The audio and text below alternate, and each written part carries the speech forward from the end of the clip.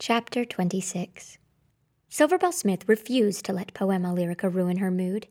"This is great," Silverbell told herself. "This is perfect," she declared in her mind. "This is just what you wanted." Yet as her thoughts churned and turned, and as she tossed and tumbled beside Louis in the cramped bed, Silverbell Smith found the smile fading from her face, as an odd feeling began filling up inside her.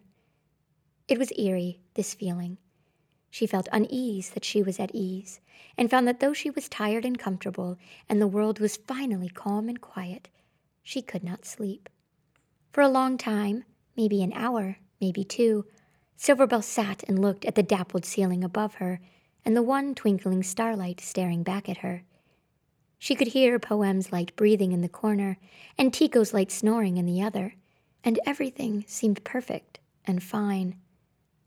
Yes, that's how it seemed, but not how it was. And then there came his voice. "Silverbell?"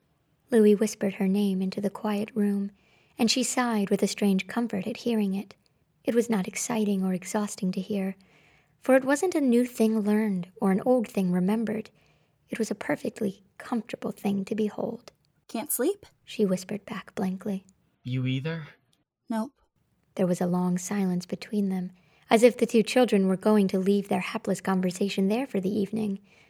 But Silverbell found her mind too restless for such a thing, and so she wanted to hear his comfortable voice again. "So," Silverbell sighed heavily. "So." Louis sighed back at her. "It's been a crazy day," Silverbell said with a half-laugh. But Louis's tired and fallen response sounded much more like how she really felt. "It's been really good," he said in a dismal tone. "Yeah." Silverbell agreed, sounding just as crestfallen as he. She wanted to laugh, thinking back on all the craziness they had come into contact with since they had come into contact with each other only 2 days ago. She wanted to smile at the fact that they had both outwitted Cove and the government, and that she had found her family and found her memories and found the music makers. But in the silence, happiness was not what came naturally. "I can't sleep." Louis despaired again. "Yeah, I know," Silverbell reminded him. "But why? This is the safest place I've been in years.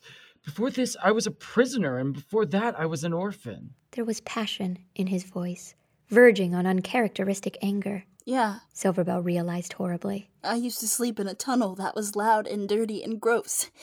Slept like a baby." "I thought I'd sleep better when I was finally safe." Louis admitted miserably. "Me too."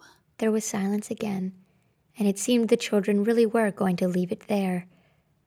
But then